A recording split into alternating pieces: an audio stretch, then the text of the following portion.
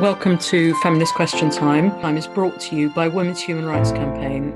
It's an international feminist organisation that promotes women's rights. It's got a main focus on defending women's sex-based rights against the threats posed by gender identity ideology. You can find more information on the website womensdeclaration.com, where you'll find our declaration on women's sex-based rights. The declaration has been signed by 14,272 people from 126 countries, and it's supported by 300 organisations. Can you please introduce yourself and give us some details of your involvement in advocating for women's sex-based rights? Well, hello everybody. In your lovely summer weather, I'm so envious. You might be able to see just outside my window the twigs of the trees. We're in the middle of winter. It's very, very gloomy here. Behind me, I've got my banners. One of them shows the cartoon you've just seen, and the other one is advertising my book that I published about a cartoon review of 2020. Well, I've come into this as a novice. What happened to me when I was cancelled is the first time anything like that had happened to me. I had been doing cartoons for the Morning Star for 5 years without any problems. Lots of the cartoons were very controversial. You know, they were having a go at the monarchy, they were having a go at politicians, and some of them were really, close to the edge. But no pushback at all from what we call, you laughingly call the left, until I did one cartoon on the trans rights issue. And the reason I did it was because it was in the news that week, because that's how you work as a political cartoonist. You do cartoons on whatever's in the news, you know. So this has become the defining issue of free speech in the Anglosphere, I would say, because clearly there are countries in the world which couldn't care less about this. You know, this seems to be a mainly Anglosphere, middle class, white phenomenon, and to erase women's rights that women have fought for over 100 years. So I wouldn't say that was the first time I found out about it, but that was certainly the first time it affected me personally. And so since that time, in the last year, I've got much more involved in Rad Feminist World. I've been working with various organisations and websites that centre women, and I'm trying to use my art to promote other women's work, other campaigners' work. I advocate for women's sex-based rights through the group International Women's Day Brisbane Meanjin. We have a Facebook page and we have a YouTube channel, and you're welcome to look at both. So that work involves organising, as Anna has said, Australia's only capital city feminist IWD rally. It also involves hosting a monthly real-life women's discussion group that considers the different aspects of gender identity's erosion of women's, lesbians and girls' rights and our safety and dignity. And it includes hosting an occasional series of feminist presentations that are then posted to the IWD Brisbane Meanjin YouTube channel, and you're welcome to have a look at those presentations. We've had some fabulous speakers, and we'll be having some more in March. I'm a clinical pharmacist and I work in a clinical setting.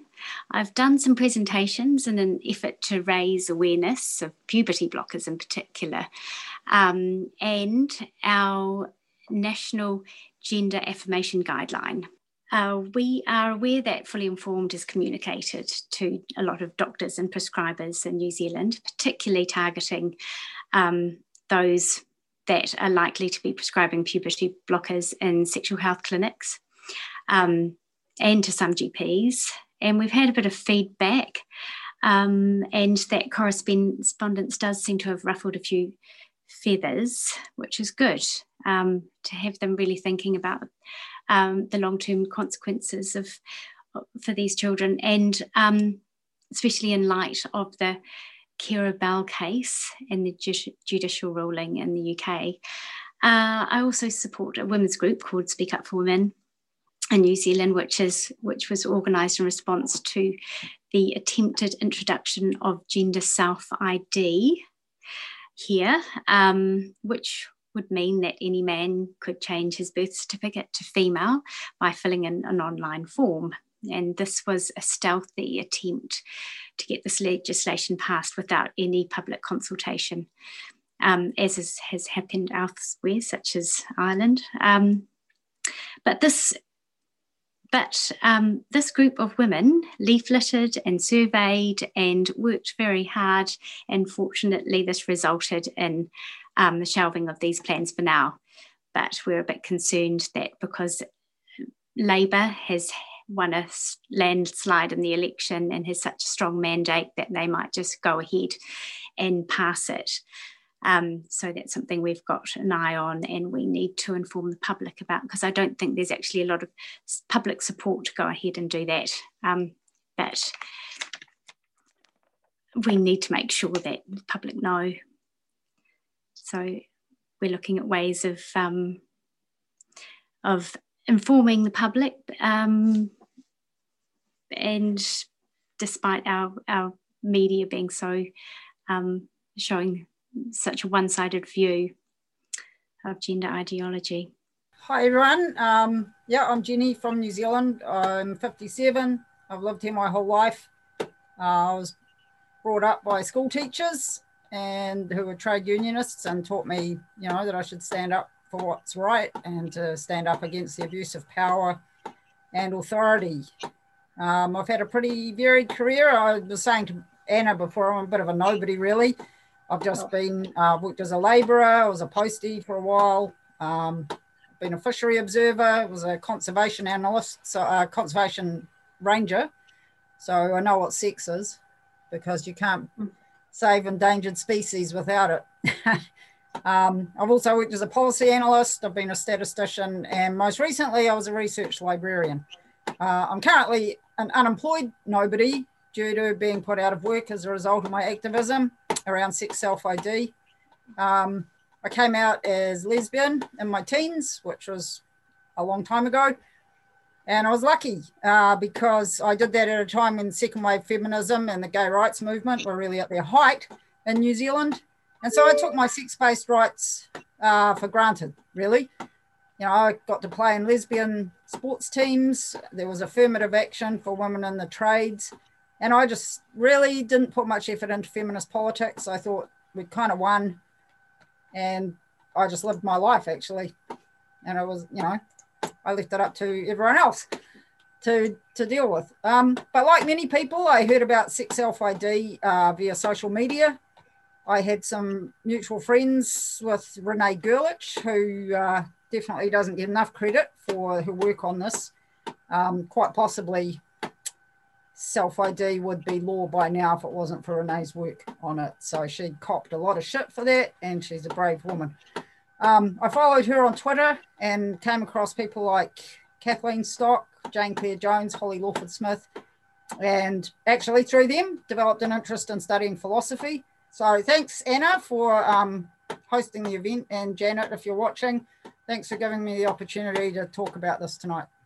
What made you first realise transgenderism is a threat to women's rights, or what was your peak trans moment? Right, okay. I need to say a little bit about my earlier life because I'm a classic case of gender dysphoria as a child. I was almost literally raised as a boy by my parents. Obviously up until the age of puberty, when you suddenly find it was all a lie, and then you go into a state of shock, and then you start getting all the sexual bullying at school and all that, So I've been a non-conforming woman all my life. Like the lady just now, I was in construction industry for 20 years. So I worked in a male-dominated world and was quite comfortable there, Found it difficult to make women friends, really, So all my life I've had to earn a living. So when I became a political cartoonist in 2015, which was because of the left in Britain, we suddenly had a chance to get a Labour government, which didn't actually happen. But that's when I started contributing to the Morning Star.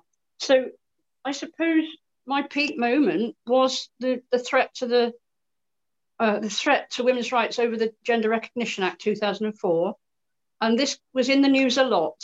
You know, women were campaigning on this. There was big meetings. And of course, there was all this hatred and abuse from trans activists. You couldn't not notice it. You know, it was in the news, on the TV, on the media, on internet and social media. So, yeah, I suppose that is literally a year ago was my peak trans moment. And I had to make a choice when I was cancelled. Did I just crawl under a stone and lie down for this? Or did I become a campaigner like I used to be in my youth, you know, when I campaigned for gay rights and went on women's marches, you know, before I had to work full time? When I was in my early 20s, I was a campaigner. And I thought, well, should I go back to being a campaigner, or should I just crawl under a stone and die? And I decided, no, I'm going to make contacts in the feminist world, and I'm going to be a campaigner again in my old age. To be honest, I never really had a peak trans moment. I never had a period of time when I thought it was okay for trans identified men to be seen as women. I was just really unaware of the whole issue until 2015. And when I was a young person, the transsexuals who I knew didn't ever claim to be women. They were accepted by most people for who they were. But then in 2015, a much younger feminist woman, more than 30 years younger than me, explained to me that the current cohort of transsexuals, calling themselves transgender, or perhaps a small number of them with very big financial backers, and I've since researched that, were now claiming that to be a trans-identified woman was to be a woman. So it was very apparent to me very quickly that the safety and dignity and fairness and justice issues were huge, as they are to everyone. I think those issues are actually very obvious to everyone. But everyone also internalizes misogyny, lesbophobia, and homophobia. And genderism has been able to tap into that, to build mob backing. And then I hadn't actually been to IWD in Brisbane for years, but I had always been involved in the abortion rights campaign since I was a young woman. And in 2017, the IWD people, who were not feminists, it was a group called Socialist Alternative who organised it, they asked me to speak because I was an abortion rights activist, and so I did. And the speaker who followed me was a man, a trans-identified man, who said three things that had me raising my eyebrows. So he said that he was really a woman because of some drugs that his mother had taken when he was in utero. Then he said, no, the first thing he said was he was pretty ambivalent about abortion rights. And I thought, well, of course you are. You will never have an unwanted pregnancy because you're a bloke. And then he said the best thing about being a woman was to have doors open for you. And so after that, I contacted a number of other feminist women and said, IWD used to be feminist when I was a young woman. Let's take it back. And so we did. We have from 2018. So this year will be the fourth time. Unfortunately, in 2018, we did have a lot of trans activists attend IWD, and it was quite scary. We had pre-warned the police that there would be trouble, and there were a lot of police there. And if it hadn't, I mean, I'm from the 70s, so I've got a history of hating the police, but now they're my new best friends, because if it hadn't been for the police at IWD 2018, we would have been pummeled. As it was, I did lose control of the speaking equipment, and we completely lost control of the march. So that was 2018. but it made me more determined to hold a feminist IWD for the next year and the next. And fortuitously, the trans decided that they'd hold their own IWD. So for a fairly small city like Brisbane, we have not just one, but two IWDs. So my peak trans moment was actually hearing a spokeswoman for Speak Up for Women on Radio New Zealand. And she was speaking, so that must have been about 18 months ago. She was speaking about the International Olympic Committee regulations that required a man to merely suppress his testosterone for a year. And I know the drugs that are used, and I thought, could not believe my ears. I thought there's no way that could undo the advantages of a male physique.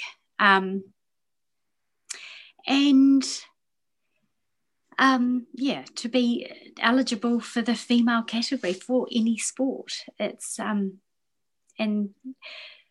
I was actually more shocked when I was listening to that at the Radio New Zealand journalists and the way the spokeswoman was treated. And they said to her, well, why have you got a problem with this?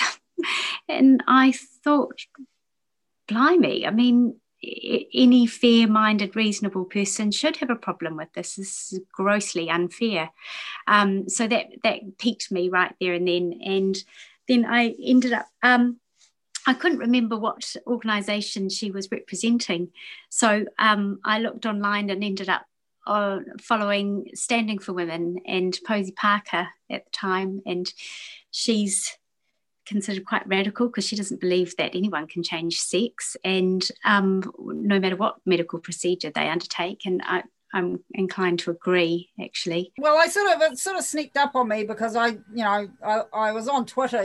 Actually, we were encouraged to use Twitter at the at NZEI. And we'd be tweeting madly at the Minister of Education and various people with terrible ideas about education. So I was on Twitter a lot, including during work time. And so obviously the people that I followed, I started seeing some pretty crazy stuff and started retweeting. I was already skeptical. I have a very good friend who really, she's like a family member to me. My parents died when I was in my early 20s, and my brother and sister went to live in Australia, unfathomably. And so I was left here in New Zealand, and this woman was, I put her down as my next of kin, etc. Anyway, we had this conversation, and she said to me, I don't want to hear your terrible views. And then she said, that trans women were women. They were a kind of woman. And I really had never heard anyone say that before. I've been around trans people a lot, and I just assumed we were all being polite, I guess, or kind, or just ignoring it or whatever. But she sounded as if she really was at least doing a very good job of pretending to believe that. And I was pretty shocked. I really thought, wow, is this where we're at? We're actually having to pretend this. I couldn't get my head around it. So I think that was really the moment where I just thought, this is nuts. So I've been friends with her since I was 18, and I haven't heard from her since then. That was 2 years ago. She's unfriended me and blocked me on social media and said lots of mean things about me on Twitter with trans activists. And it's pretty heartbreaking, really, in a kind of a way. On another level, I kind of just think she's dumb. So, yeah. So, yeah, that was really my peak trans experience. Is there an area of activity, Stella, in which you focus your efforts to resist gender identity ideology, and where has that taken you? Well, it's definitely taken me to support freedom of speech and freedom of expression. I think we're quite stronger on that in the UK than in some other countries at the moment. I did this myself by publishing a book in the Real World in November. You can see this book, and hopefully we'll put the link up where people can buy it afterwards. But it's available through all the online booksellers, from Amazon, and in Australia, probably Barnes & Noble might be your best one if you're avoiding Amazon.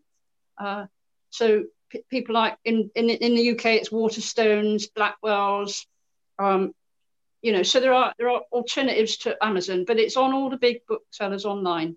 You just have to search for the title 2020, the year we were all cancelled, and it will come up.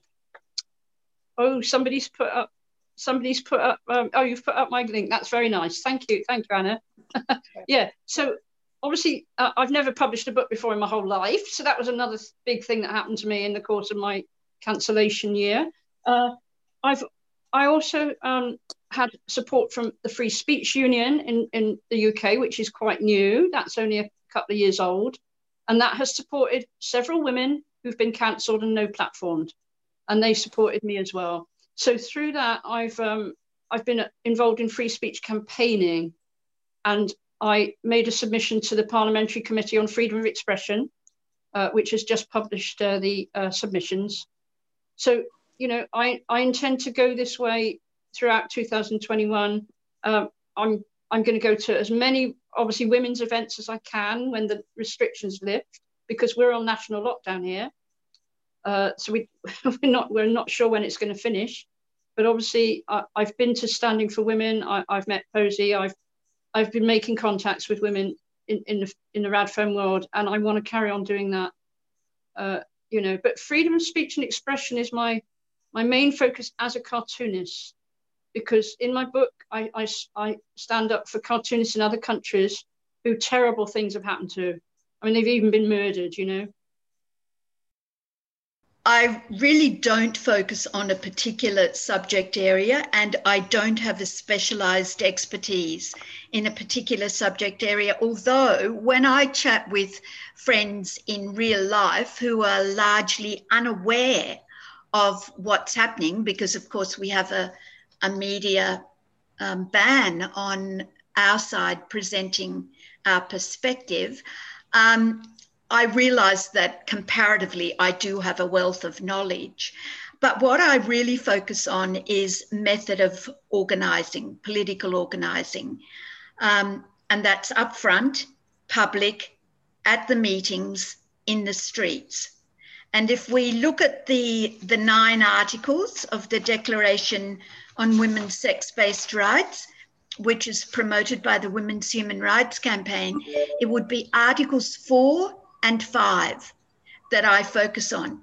So Article 4 is freedom of opinion and expression, and Article 5 is peaceful assembly and association.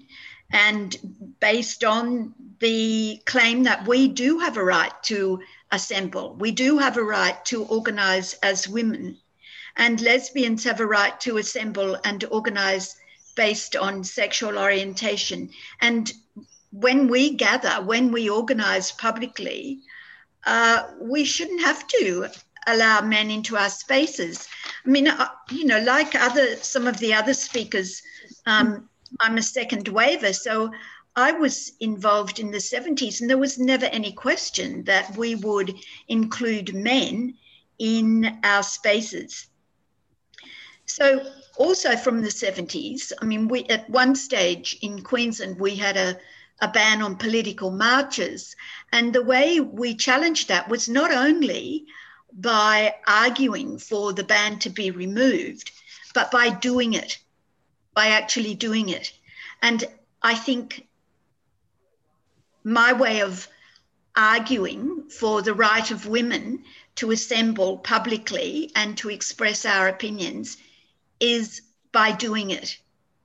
And so, you know, because I am from the 70s, I like activism. I like street activism. I'm familiar with it. But also, I think we do have a bit of a gap. I mean, and partly that's because of COVID, but I'm on so many feminist pages where so many women mount fabulous arguments, but very often it's the same few hundred who follow those pages. And so to me, there is a bit of a gap in terms of getting out onto the street. So that's what I do. They're my areas, Articles 4 and 5.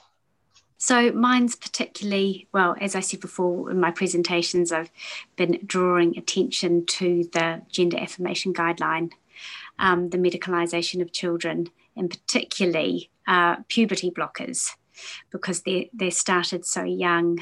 And it all started when someone very close to me, who was around the age of 13, was prescribed or was recommended a puberty blocker. And it wasn't for gender dysphoria. This was for another indication, but she was completely healthy, and it was unlicensed use with very little evidence. And I was quite horrified and started looking into it, because it made me realise how normalised this had become. So that sort of prompted me to look into it closer. And also I'd heard about the Tavistock Clinic and been following some of the scandal that seemed to be unfolding there. And local teachers had told me, I've got friends who are local teachers, and they'd started seeing children being transitioned, and they were concerned. And they were saying to me things like, these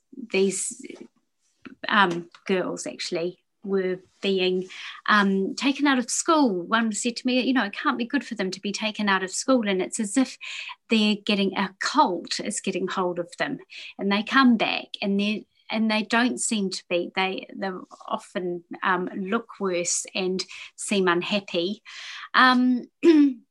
So I knew that this wasn't just an overseas issue. This is going on locally on our doorstep. And also I could see the rainbow flags flying over our schools. We live near a girls' high school, and there would be the rainbow flag flying, and we know that's now all about the tea. And so I'd find that quite chilling, especially on polling day. I remember walking out after voting and looking at and it was held at a local primary school. I looked up and there was a rainbow flag flying over a primary school on polling day, and I thought, well, that's really, how is that appropriate, especially it's such a political statement. And our Ministry of Health states on its website that puberty blockers can be used to pause puberty, and they are safe and fully reversible. Now, that's not what the NHS says anymore, especially now after the judicial ruling. And I know that we have sent numerous Official Information Act requests asking for, where is there evidence to categorically say that these drugs are safe when there's actually evidence to say that they're not? And there are question marks over the development of children. You're taking, as the Kiribati case has shown, that virtually 100% of these children on puberty blockers will go on to cross-sex hormones. That will mean they completely bypass a natural puberty and all the complexity of that process. And the brain development can be affected, bone development. There's evidence to suggest that these children will not achieve optimal bone or brain or IQ. And that's something that's not on the consent forms, any mention of the effects of IQ, or potential effects on IQ. And we're effectively creating a chronic health condition in these children. It just defies any common sense. And, it is likely to do them harm. These are children that are perfectly physically healthy, and we're treating them with powerful agents for effectively a mental health condition that is being ignored. So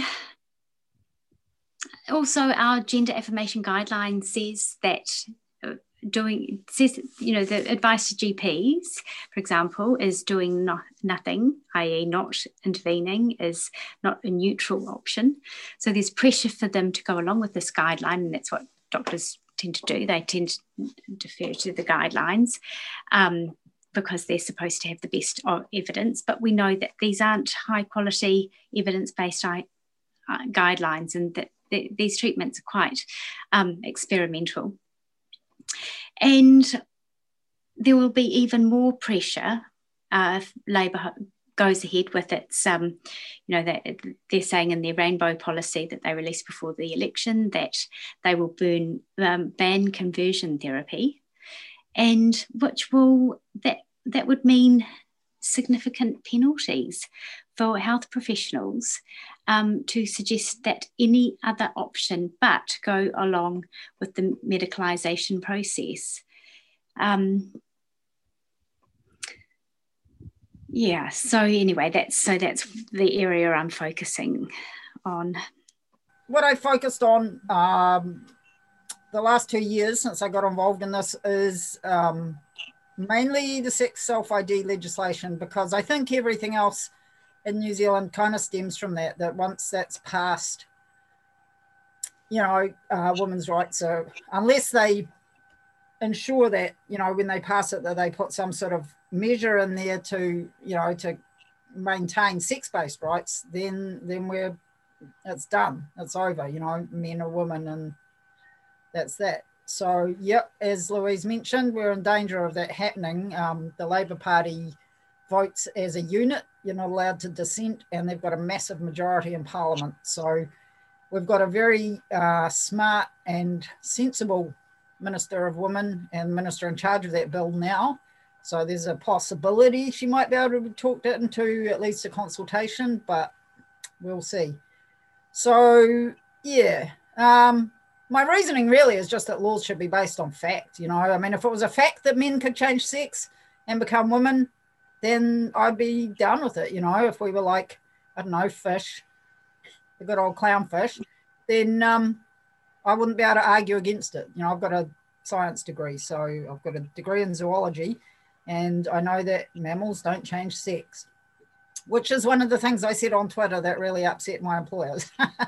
Anyway, so I was the campaign manager for that campaign that you mentioned, Louise, back in the summer of 2019, and along with people like Janet, our country contact here, we did a lot of stuff. It was a really enjoyable campaign. I made lots of great friends.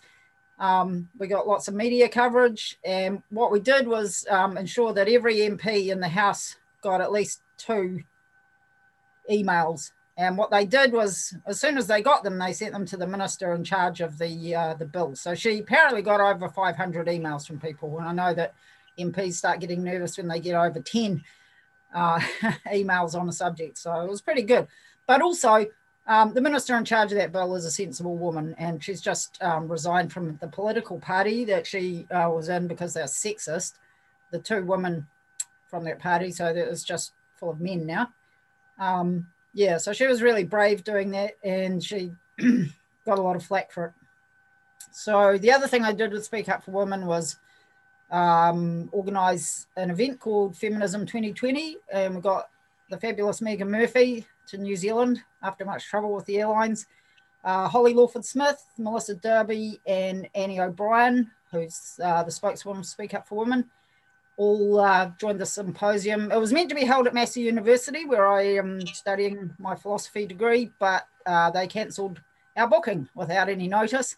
And we'd paid for Megan's tickets and Holly's tickets and everything. So luckily, Annie is an extremely good political operator and was able to arrange that we held the event in the New Zealand Parliament, which was way better than some shitty lecture theatre at Massey University.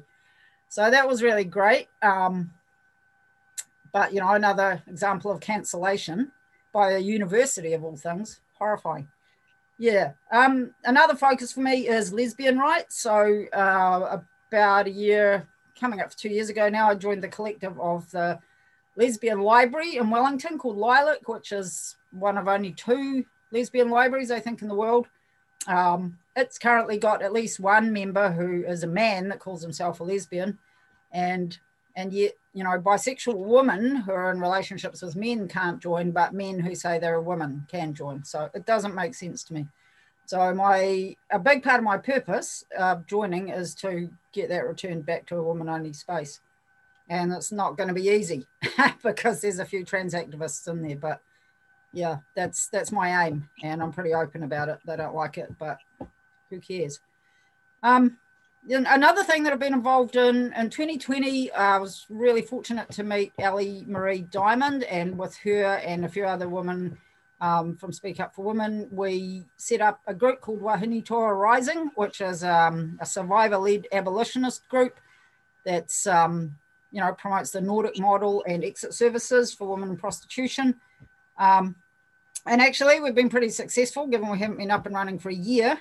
Ellie is a pretty tireless networker, and she's managed to organise for Wahine Toa Rising to become a member of this international umbrella group called Coalition for the Abolition of Prostitution. So we'll be able to get some resources and hopefully some wages so that people won't be slaving away for nothing. It'd be good to see Ellie be able to do that as her full-time occupation. She's pretty effective. So I've stepped away from that for now because I'm just exhausted. But yeah, at the end of last year, we did a campaign with Katwa during the 16 days against violence towards women. And we made a resource with them called Busting 16 Myths About the Sex Trade, and kind of produced one a day and put them up on social media. And that's, we sent it to members of parliament, and at least a couple of them got back to us and thanked us for sending it. So that was nice. Yeah, so that's pretty much my involvement. Can you tell us a bit about what opposition you have met and how this has personally impacted on you, and what is your experience of being sacked, censored or silenced? Okay, well, I won't go over what happened to me again, but when it happened, I was at a very vulnerable time in my life. I'm a registered carer for my husband, and when this all happened, I was a full-time civil servant. So I'd been trying to plan how to reduce my hours at work and go towards retirement age, which is still 5 years away. And then this happened. And that really forced me to reevaluate whether I should stay and work at all. Like, we don't have loads of money. We don't own our house or anything like that. So it's like, how could we do this? And because I'd been planning to reduce my hours gradually anyway, my husband and myself made a decision that we would draw some money off our pensions so that we could live, so that I could give up work and become his full-time carer, essentially, which is what's happened. So although I'm now not retirement age, I'm what we'd call semi-retired. It means I can now concentrate on my artwork, my cartooning. So that's been a good side to it, but it has had some very big impacts. Having your name trashed and your reputation trashed all over the world on social media with no way of coming back against it, obviously, that's a big thing to happen, And because I'm not on Twitter, they went after friends of mine in the real world who are on Twitter. So I have a friend who a children's book author, and her 17-year-old daughter were victimized on Twitter purely because they are associated with me. And it upset them so much that they come off Twitter completely. And, you can't blame them really, can you, But that makes it difficult for her advertising her books, you see. So yeah, these have real impacts in the real world. The other thing that I'm just saying is that the cartoon itself was reported to the police as what is called here a non-crime hate incident. Now, I don't know if I think this is specific to the UK. The police literally are logging hundreds of thousands of these things against people, and you don't get told it's on your file. The police don't get in touch with you. When you try to ask about it, you can do a subject access request. I've done one of those. You still don't get any answers about it. The only way I even knew this was on my file, the police had this against me on file, was because the editor of the Morning Star basically told me all about it. And then a journalist for a major British newspaper asked the police, and they told him, but they still haven't told me anything. So you have this hanging over you. You don't know whether it's going to escalate and whether they're going to pursue you. They won't give you an answer about it. And obviously at my age, I'm not in the job market anymore, so it doesn't matter quite so much. But to a younger person, that is something that can be found on the security search that employers do when they're employing people. So you might not even know you've got that on your record, but a potential employer could find it. And that might stop somebody getting a job. So obviously I've been trying to campaign against these things myself because of my own case. And a barrister who is based in Bristol, actually, Sarah Finnemore, is pursuing a case against the College of Policing, which advises all our police forces on this issue of how to deal with non-crime hate incidents, which they should be abolished. They shouldn't even exist, you know. But bear in mind that is for the cartoon that you have seen on the screen. So in theory, every single one of you that shares that cartoon, if you were in the UK, you also, you know, could have a non-crime hate incident put on your file by the police. So you did ask about personal impacts, and those are the impacts I've had. So I'm still trying to get answers about that. And obviously I would like it to be wiped off my file. Who wants something like that hanging over you?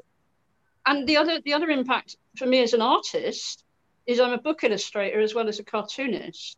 And every time I meet a new person who's asking me for illustrations, I have to explain all this stuff to them about this scandal and you know, the fact that they can Google my name and all this hate comes up. And I have to tell them that before they even make a decision to go ahead and use me as an illustrator. I'm hoping that the notoriety, if you like, will enable me to maybe have interviews more in the mainstream media in the coming year, and so that I can get the message across in the real world. And you know, that's what I hope. Our previous speakers have just said that, you know, we need to get off the social media and into the real world activism. And so I'm going to try and use the notoriety of what's happened to me to get interviews with more mainstream people who have hundreds of thousands of followers, or maybe on their podcasts, for example, and try and get the message out like that. I have had significant opposition, and it's been personally quite significant. I should explain, my background is in the left, like many of us, and so until this struggle began, I was really active around trade union activism and international solidarity campaigns and other socialist campaigns. So in 2019, I was banned by the Electrical Trades Union in Queensland, the ETU, from using their meeting rooms that had previously been offered to me for women's campaigns that I've organised, for example, abortion rights campaigns and the campaign opposing the wicked campervan incitements to violence against women. So that they were very happy for me to use their premises for those campaigns. But fighting for women's sex-based rights was a bridge too far and was regarded as transphobic. So I was banned by that union, but also by other unions who I've worked with very closely over the years and since 2018 in trying to develop their support for the International Women's Day rally. So many unions, in particular the Services Union, the Queensland Teachers Union, the Queensland Nurses Union and the Public Sector Union together withdrew support for that annual IWD rally because they decided and told me that women who organise around women's sex-based rights are transphobic bigots. That's had a big impact for me on my social life as well as political activity. In 2018, when I was organising the street rallies for abortion rights, a spokesperson for the Queensland Nurses Union advised me that her union wouldn't speak at or support any abortion decriminalisation rally that I was involved in organising although they support abortion rights, because I advocate for women's sex-based rights and am therefore transphobic.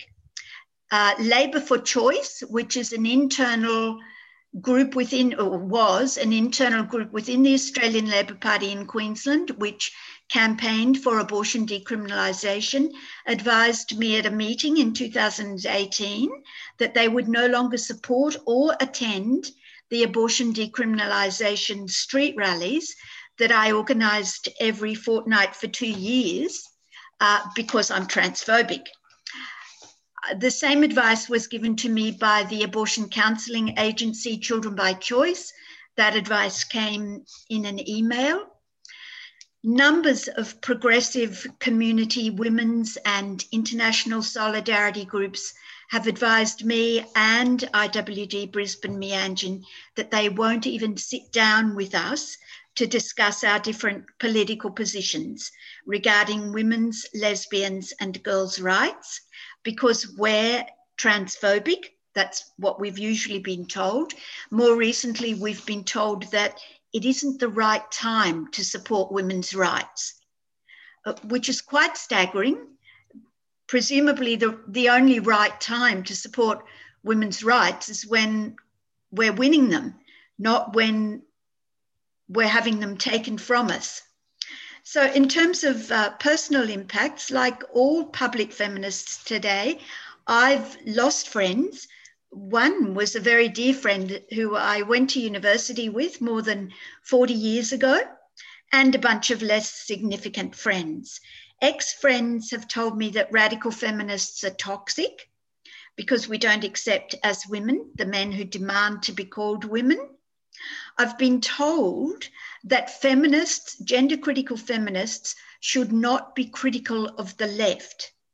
So it's okay to criticise the right's treatment of women, and of course we do that too, but the left has to be protected. So I can no longer attend a whole stack of social and political events on the left that I used to attend because of the hostility. The hostility is palpable. Do I miss it? Not really, although I did initially. Initially, when this first started happening, it was devastating. But in fact, it's been more than balanced by the connections that I've been able to form with a whole stack of courageous women around the country, women like Anna Kerr, who's chairing this meeting, and other women who I invite up for the weekend of International Women's Day. We actually have not just the rally and march, we also have presentations, and this year we're having an activist meeting as well. So a bunch of gender critical feminists and radical feminists from New South Wales and Melbourne, one from WA, are coming. So, you know, meeting those women has more than balanced out the loss of political and social connections that I used to have. Well, I too have lost friends, unfortunately. Some of my friendships are a bit strained, and I've been told not to talk about this. And I've been surprised and so disappointed. You know, I've got friends that are lawyers and journalists, and I can't believe they don't, or they just don't want to know. They may agree with me, but they certainly don't want to say so. And one said to me, you know, Louise, I just want to be kind. But I think, well, kind to who? You know, is that kind to young girls in changing rooms? Is it kind to the Samoan woman who lost her medal to Laurel Hubbard, the son of a millionaire? She was a young Indigenous woman. I mean, I see it as so unkind what's going on to women. So the misogyny's been a bit of an eye-opener. Our New Zealand media comes as a cross for public relations instrument for our government.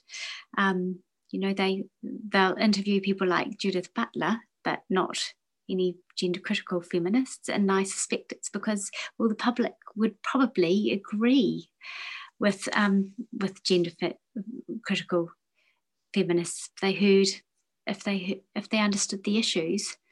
However, the good news is that I think common sense in New Zealand seems to be prevailing. So there was a recent poll that's shown that opposition to gender ideology has grown significantly from a similar poll. And so in 2019, 54% of people thought children should be taught that they can choose their own gender and that it can be changed through medicalisation. But a recent poll showed that that had dropped to 16%.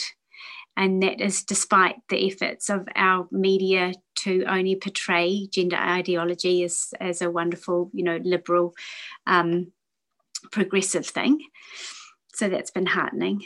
So when I first heard about all of this, Carry On, I was working as a research librarian at the New Zealand Educational Institute, which is our primary teachers union. And I worked there for 6 years. The union movement in New Zealand is riddled to the core with careerist, bourgeois trans activists. It really is. And those people are in the sort of the staff positions. It's not generally members, although in the teachers union, there's probably a lot of members who would support this stuff. Most unions in New Zealand are run by tired old men who are really just interested in keeping their cushy jobs, I think, a lot of them. There's some good guys in there, but certainly the National Secretary of the NZEI is a coward and just mouths the words that he's been told to say by these trans activist people, because nobody dares to speak up against them. It's ridiculous. Anyway, I decided that I would be open about my role with Speak Up for Women. So I put it in my Twitter bio that I was the campaign manager, and I told the campaign director, who her name is Stephanie Mills. I like naming these people. She's a big wig in Greenpeace New Zealand and has a very well-paid job at NZEI, sucking up money that she gets from teacher aides and ECE teachers who are paid very poorly. Anyway, when I first told her, she didn't really bat an eyelid, but as soon as it became publicly known that I was part of Speak Up for Women, I became a target of trans activists. And I think the first issue was that I was tagged in a post, and my employer's official Facebook group was tagged as well, and they claimed that I supported pedophilia because Speak Up for Women posted a quote from Germaine Greer on our Facebook page, which apparently makes you a pedophile. So that wasn't particularly nice. I was pretty much overnight, I was ostracized by a significant number of my colleagues. There were about 20 people on our floor, and I'd say about half of them just kind of stopped talking to me, basically. They just kind of looked through me in the lift, and they wouldn't respond to questions. They wouldn't answer emails. They'd go out for drinks, and where I would have previously been invited to join them for drinks, they wouldn't invite me, and I'd just sit there at my desk. It was kind of rough, actually. It wasn't really that nice. A bunch of people made anonymous complaints about me, so they wouldn't make a formal complaint because they would have had to put their names to it. They just screenshotted my Twitter feed, which, I mean, I call it as I see it, but I don't think I ever said anything illegal. Maybe not polite always, but not derogatory particularly, I don't think. Yeah, so the National Secretary launched this investigation into my social media use, and I had to have a big meeting and got told that my job was on the line and that I had stopped doing all this tweeting. I had to unfollow everyone from work. I had about 30 odd friends on Facebook who were my colleagues, and I had to unfriend all of them. I had to lock my Twitter account. Otherwise, I'd get the sack, basically, is how they threatened me. And they wrote me a final written warning saying that I didn't uphold the values of the Institute, which interestingly, are not anywhere. You can't read them anywhere because there aren't any official values of the Institute. They just made them up. So, yeah, I kind of thought about it and I thought, well, look, I can use my social media in my own time to say anything I like. So I unlocked my Twitter account, and within days, more screenshots and things had been anonymously sent to Paul Galter. His name is Paul Galter, is the National Secretary and Coward of the NZEI. So there was another investigation, and I again got a second final written warning. But their lawyer clearly understood that I hadn't done anything illegal. I hadn't done anything that they could fire me for, and that they would be acting illegally if they did. So they just had to give me another warning. But within weeks of that happening, Stephanie, the campaigns director, decided to have a review of the team that I was in. So it was a team with 10 people in it. The review was transparently bullshit and was designed to get rid of me and my 82-year-old colleague, who was an old school trade unionist and a battle axe who stood up against the shitty, politics of the union. And she thought that the members should, have primacy. So she wasn't very popular either. And we both got the heave-ho. This was within 6 weeks of being given this final warning. So it was pretty clear that they were just getting rid of me.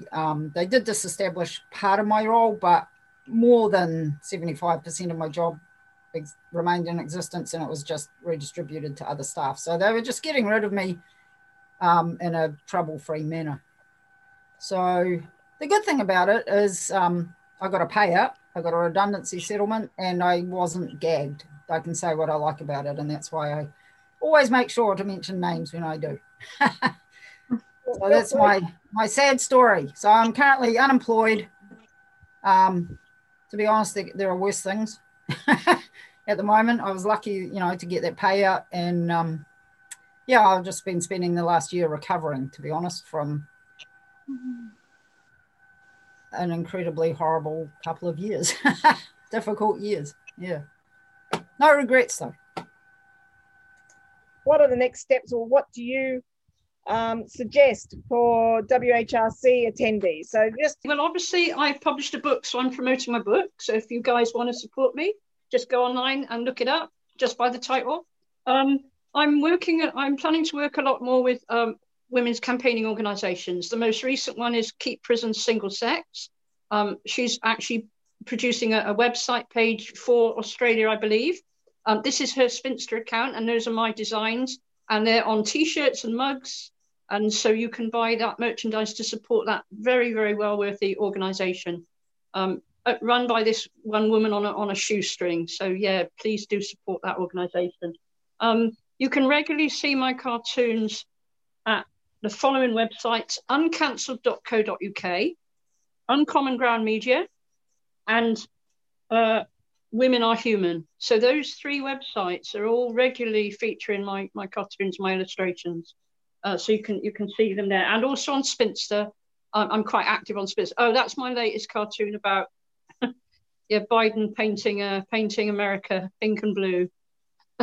Hope you like that cartoon. So what advice would I give attendees? I would say, obviously, keep on supporting all the women's campaigns. Only yesterday, an amazing film called Dysphoria came out on YouTube, 4-part film by Vaishnavi Sundar. She's been making that film for over a year. That's a wonderful film to watch on YouTube, Dysphoria. So watch that. And the only other thing I would like to say is, don't be afraid to reach across the aisle to women from conservative backgrounds. They are not the evil empire. They are women the same as us. They suffer the same as us. Their children are suffering the same as any other women. And we are in a kind of limbo. The left has left us. The left has abandoned us. Now, it doesn't mean we can't. I still call myself a communist. Doesn't mean we can't still call ourselves of the left. But the left as an entity has abandoned us. And I'm quite happy to work with women who have different views on things like gun control or the environment. That doesn't bother me at all, as long as they're on page with protecting women's rights and women's safe spaces, and fighting against this madness, this trans ideology, which is, I mean, you know, it is just nonsense and madness. I will continue to build real life activism through public meetings, raising money to bring different speakers to Brisbane, and rallies. I will also encourage and support young women to become more involved in activism and to run skills-based workshops that will assist women to become politically involved who haven't been previously. I'd like to further the work that we've begun in Australia in collaborating across the states, where, you know, we have regular contact between a number of women in different states. And that's been inspirational, it's been heartening, and it reduces the sense of political isolation. So I really want that to continue.